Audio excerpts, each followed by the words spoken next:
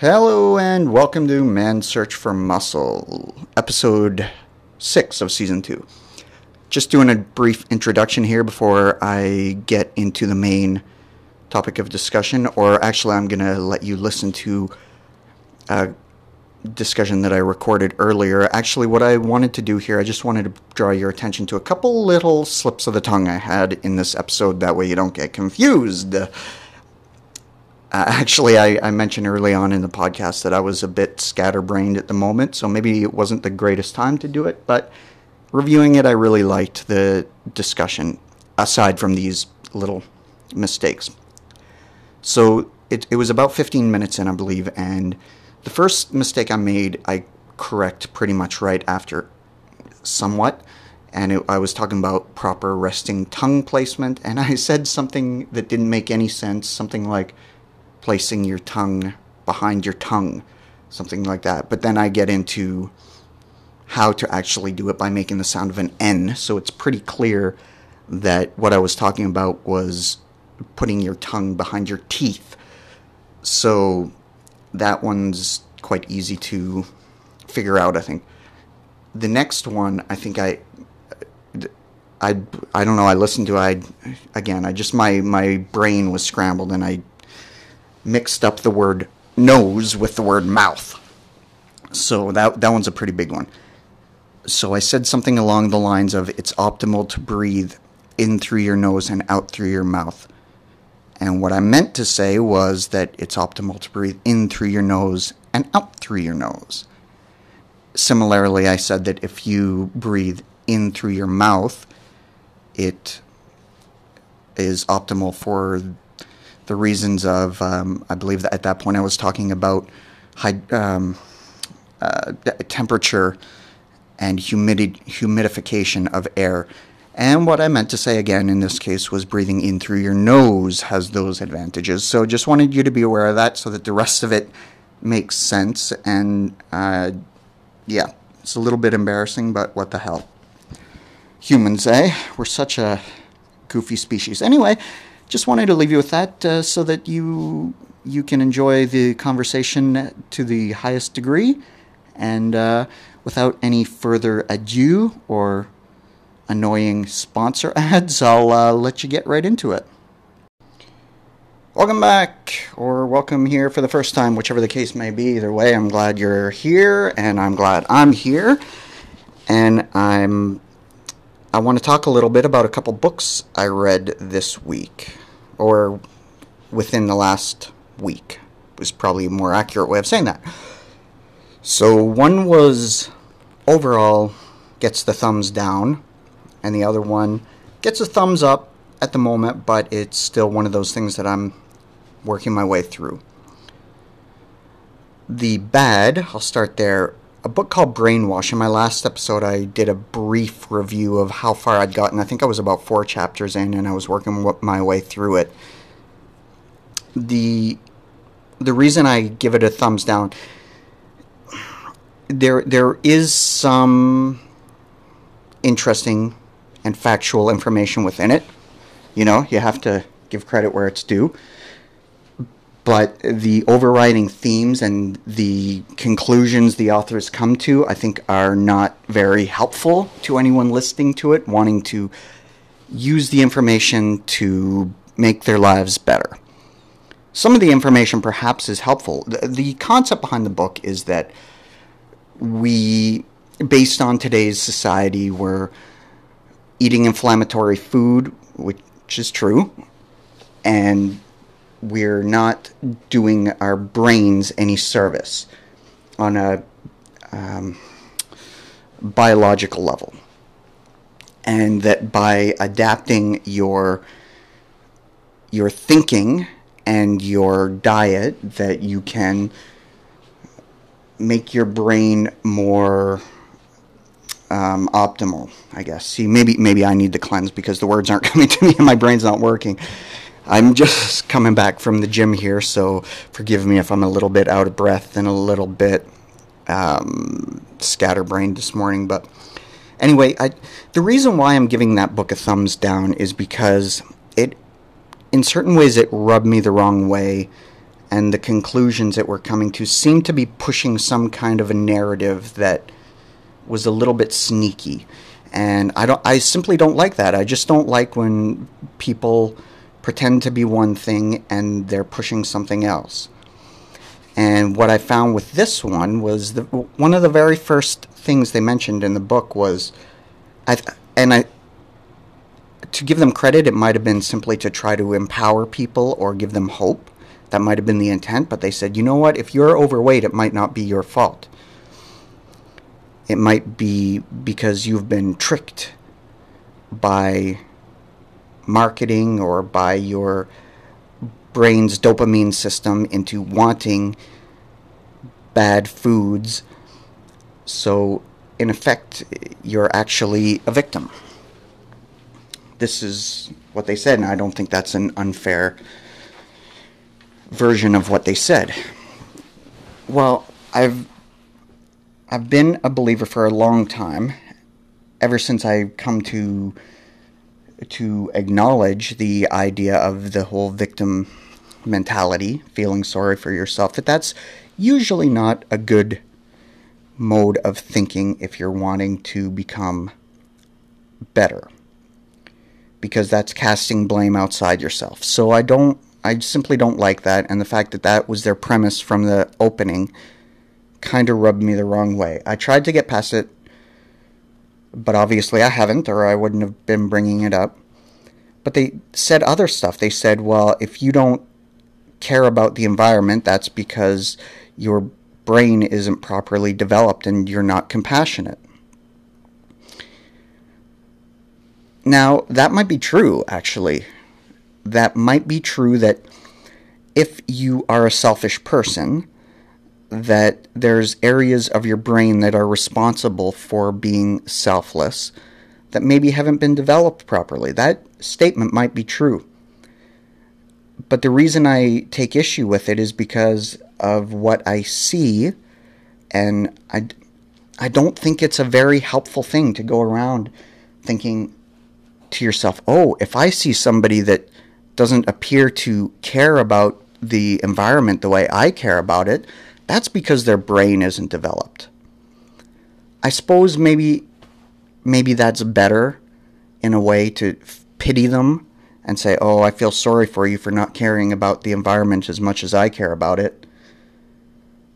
Maybe pitying somebody is better than saying it's just because they're evil, if that's the choices you give yourself. Or maybe you could just say to yourself that maybe they do care, but they don't think that my methods of fixing the problem are the right methods. Maybe you could do that. Maybe you could actually treat people like they're people and not like they're inferior to you. And that's kind of the impression I got from this book. Is it, like I said, for the most part, there wasn't much helpful. Now, where there was helpful stuff, I found that it was kind of rehashes of other things that were helpful. For example, there's a book called The Anti-Anxiety Diet. I think it was Amy Morin was the author, if I remember right. And she talked a lot about, she got into specifics about how inflammatory food affects anxiety and even depression, and made suggestions of, it was kind of an elimination diet where you would take these inflammatory foods out of your diet and measure it and see how it goes, and then if that works, try taking another inflammatory food out. And that to me was much more practical and much more helpful, and was addressing a real problem in a real way. So that gets a thumbs down. Now, enough on that. Wasting enough time and life on that. Let's get to the good one. The Oxygen Advantage. Now, this one, it's not a terribly new book. It came out, from what I can tell, in 2015. So it's been around a few years. But it felt really revolutionary as I was reading it. Now, I guess in a way it felt almost too good to be true, which they always warn you about. But it really made sense. Now, I am giving it the thumbs up, but that being said, there hasn't been enough time elapsed for me to have fully tested everything the book is suggesting. But I'll give you a brief overview. This is what the theory of the book is. I'll just read it off here. This is my own notes. So the premise of the book is optimizing your breath to improve cognition and physical performance. So if this is true, then I have to say it's pretty exciting. The idea of improving both your brain function, your learning ability, and your physical performance is kind of what I've been all about since starting this podcast, and certainly before, leading me into wanting to create it. So the theory is basically this, is that the way that it improves your performance, the way that optimizing your breathing will improve your performance is, first thing is, it will reduce your resting heart rate. So essentially you're optimizing your oxygen so that your your heart doesn't have to work as hard. Thus, your resting heart rate goes down. Now, this is a somewhat new thing. I have heard a little bit about this idea about your resting heart rate and trying to lower it. And what that does is it gives you more room to progress. It's something that I've looked into a little bit. It's a little bit tricky to measure, but not impossible, but very fascinating. And there's been a few interesting people I've heard talking about it. The other way, another thing is that if your brain is trained to use less oxygen, what it's also doing is it's going to become more efficient with the oxygen delivery. But then there's other things involved too, like carbon dioxide. So in the book, he makes the point of, we have this tendency to view carbon dioxide as kind of a waste type material. We breathe in oxygen, we breathe out carbon dioxide, but that's not really the whole story. Carbon dioxide does play a role. One of the roles it plays, for example, is, how did he word that? Keeping your airways, the muscles in your airways, soft, and so that you can get better air. It also, carbon dioxide and lactic acid, for that matter, are created when you're exercising. So if you've got a better tolerance for carbon dioxide, then again, your performance should theoretically be better. When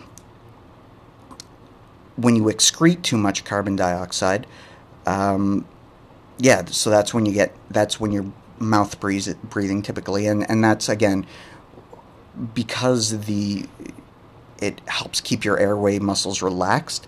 You're getting into this vicious cycle of excreting more carbon dioxide, so thus needing more carbon dioxide, thus breathing in more, and your oxygen, again, is not going to be optimized either.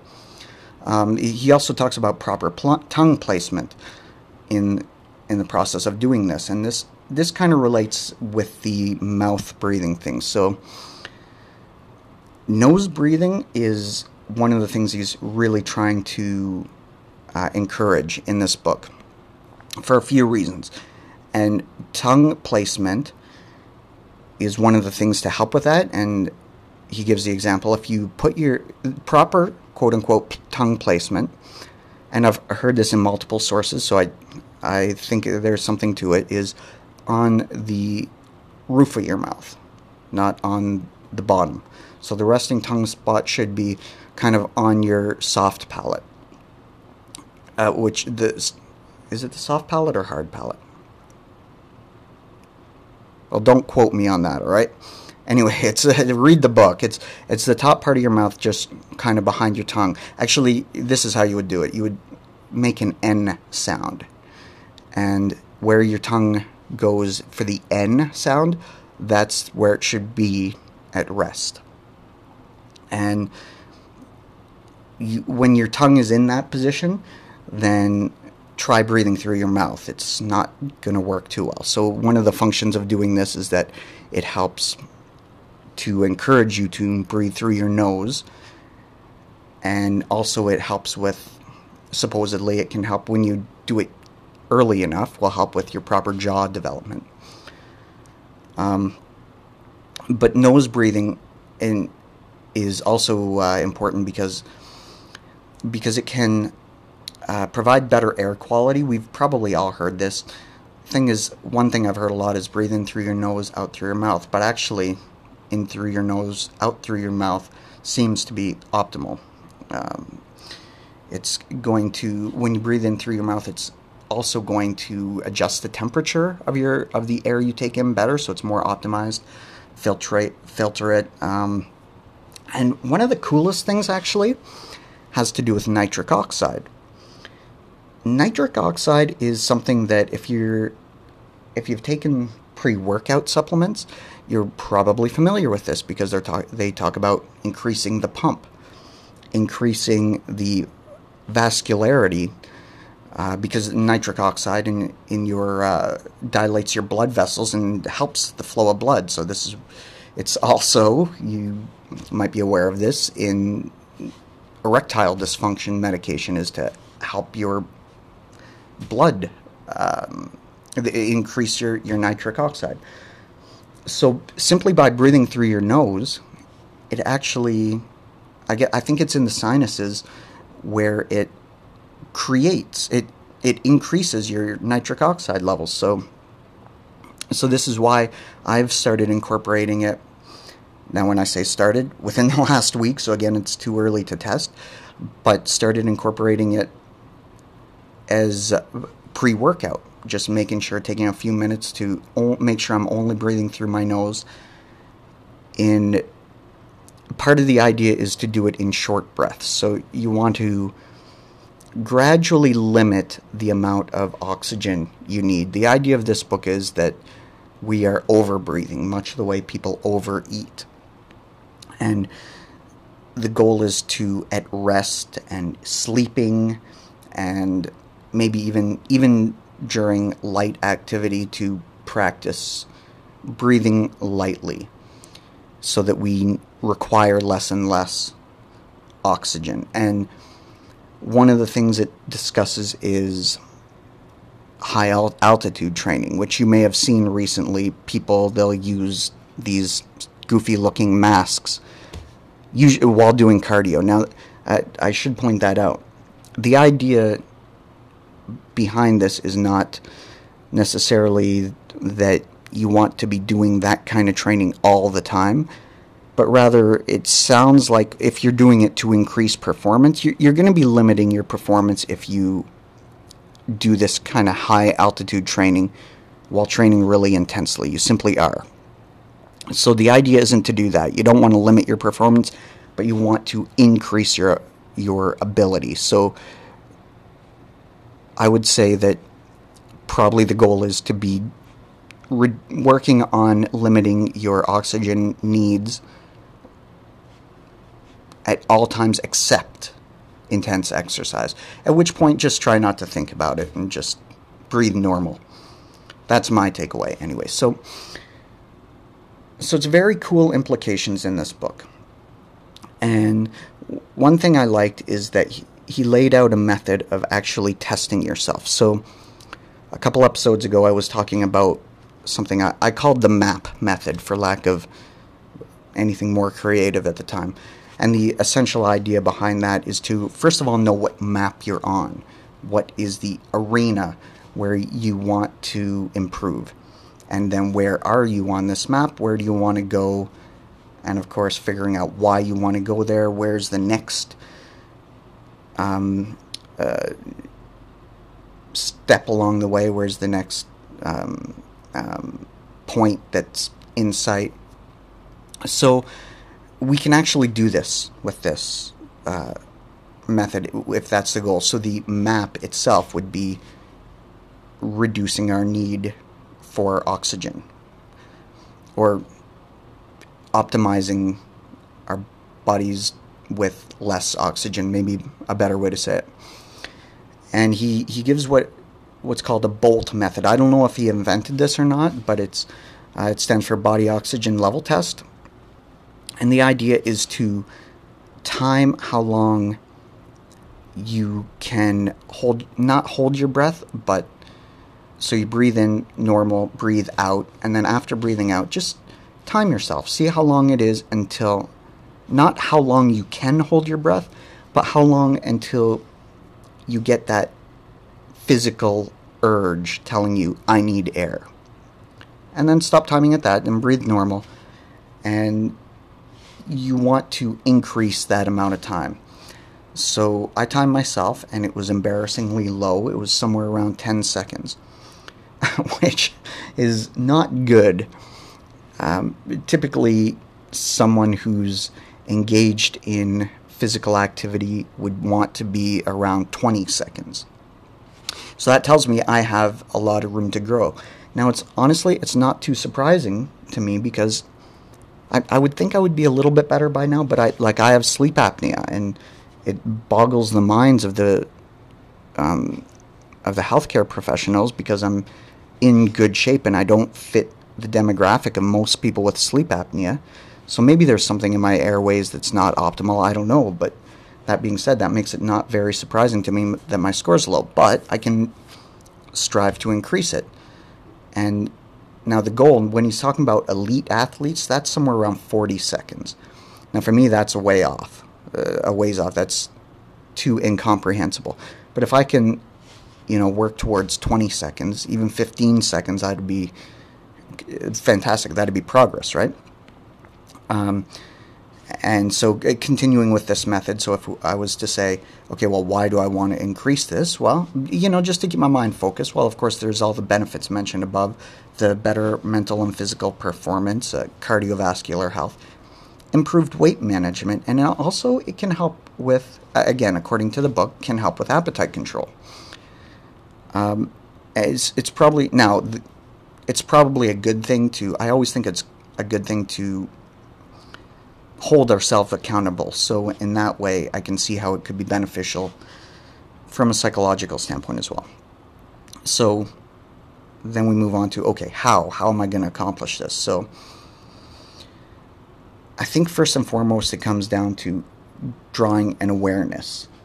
Pay attention to how you're breathing, and working to try to focus on breathing through your nose, making your breaths smaller. And it's tricky, especially if I've tried a couple times doing cardio while breathing only through my nose. It's extremely difficult. And it builds up what he refers to as oxygen hunger, right?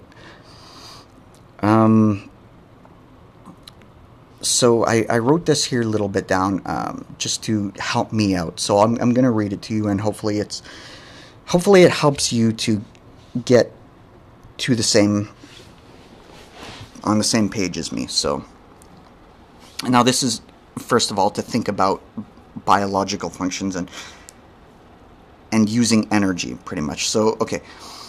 So when since we use energy to function, in order to create this energy, there's different resources we have.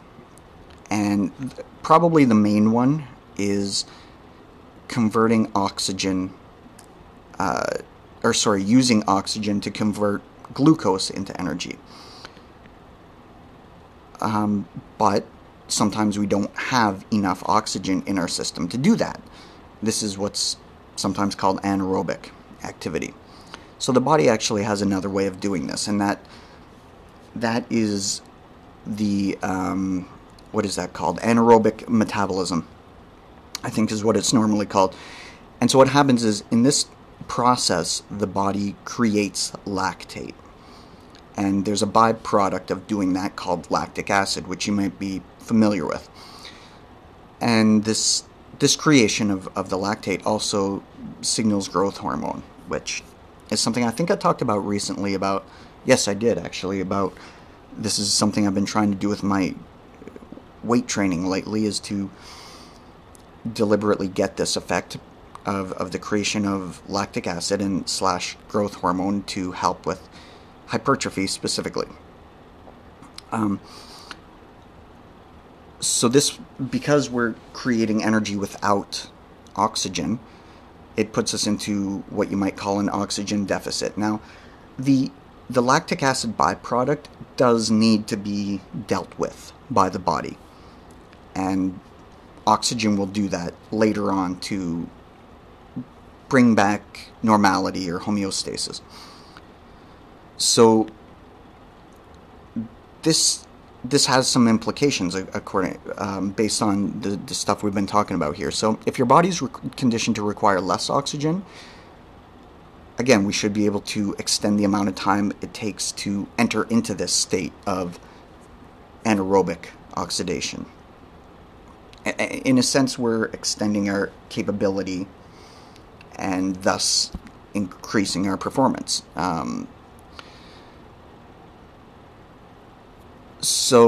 And it's the really cool thing is that we can actually work on improving this while we sleep. So back to the question of how to do this. Well, one of the suggestions he mentions, which I've tried before, and since I'm away now with work, I can try this. I have been trying this again, which is mouth taping. It's something that's a huge subject on its own. I don't want to dive too much into it, but suffice it to say, the times I've had the opportunity to practice mouth taping during sleep, I have found I actually do sleep better. It doesn't stop me from snoring, though, for some reason. I have a CPAP machine that does help with my snoring, but funny enough, doesn't seem to give me as high quality of sleep. Maybe it's because of the intrusion of the machine, I don't know. But mouth taping, I found, while it's kind of weird at first, it's something that I think is worth trying out if you're interested. So also controlling our breath during even light cardio and being aware of your breath and the tongue position as well. Just thinking about these things, I think, is probably a good starting point, and then they can be improved upon. Drinking beet juice supposedly can help with this nitric oxide as well. I mean, I like beet juice for the anti-inflammatory effects it has, but I think I'm going to start trying to take it a little bit more regularly and see how it works. So I'm just going to finish this up with relating this into my current training. Like I said, I just got back from the gym. So I was thinking about this idea of improving our ability to work without oxygen. For some reason, the idea of blood flow restriction training came to my mind, because this is something that I've been playing with on and off for years and for different reasons, and it occurred to me, isn't that what blood flow restriction training is doing in a way? Is working your muscles with reduced oxygen. So it's an idea I'm probably going to continue to toy with. The idea that came to my mind is, now normally when you're doing this type of training, the occluded training, you would do it at the end of your training session because it wipes you out, right? It uses the last of your energy resources and it burns like crazy. So what I've tried doing is changing that very slightly. So I still do it towards the end of the workout, but after doing it, I'll rest a good 3 minutes or so and then do some heavy resistance training with that same limb, whatever it is I'm doing. Just a single set, and even I might do some heavy negatives as well. I did today anyway.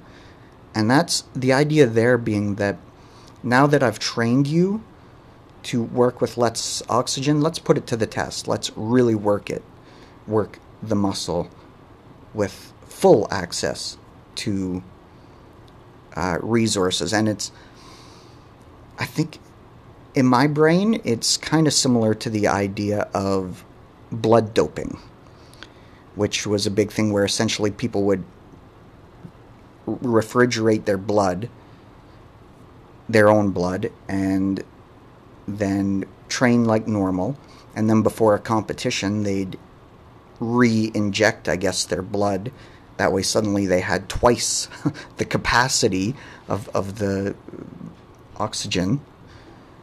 It's a weird concept. I don't know a ton about it, but it seems to me that doing this is a similar type of, but a natural way. So obviously it won't have the same kind of, steroidal effects, but maybe it's a healthy, natural way to accomplish a similar type effect of improving overall performance. So it's something I'm playing with.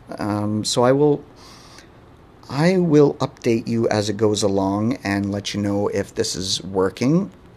You never know. Like with these things, a few weeks time and I could be like, well, the results aren't anything noticeable above where I have been.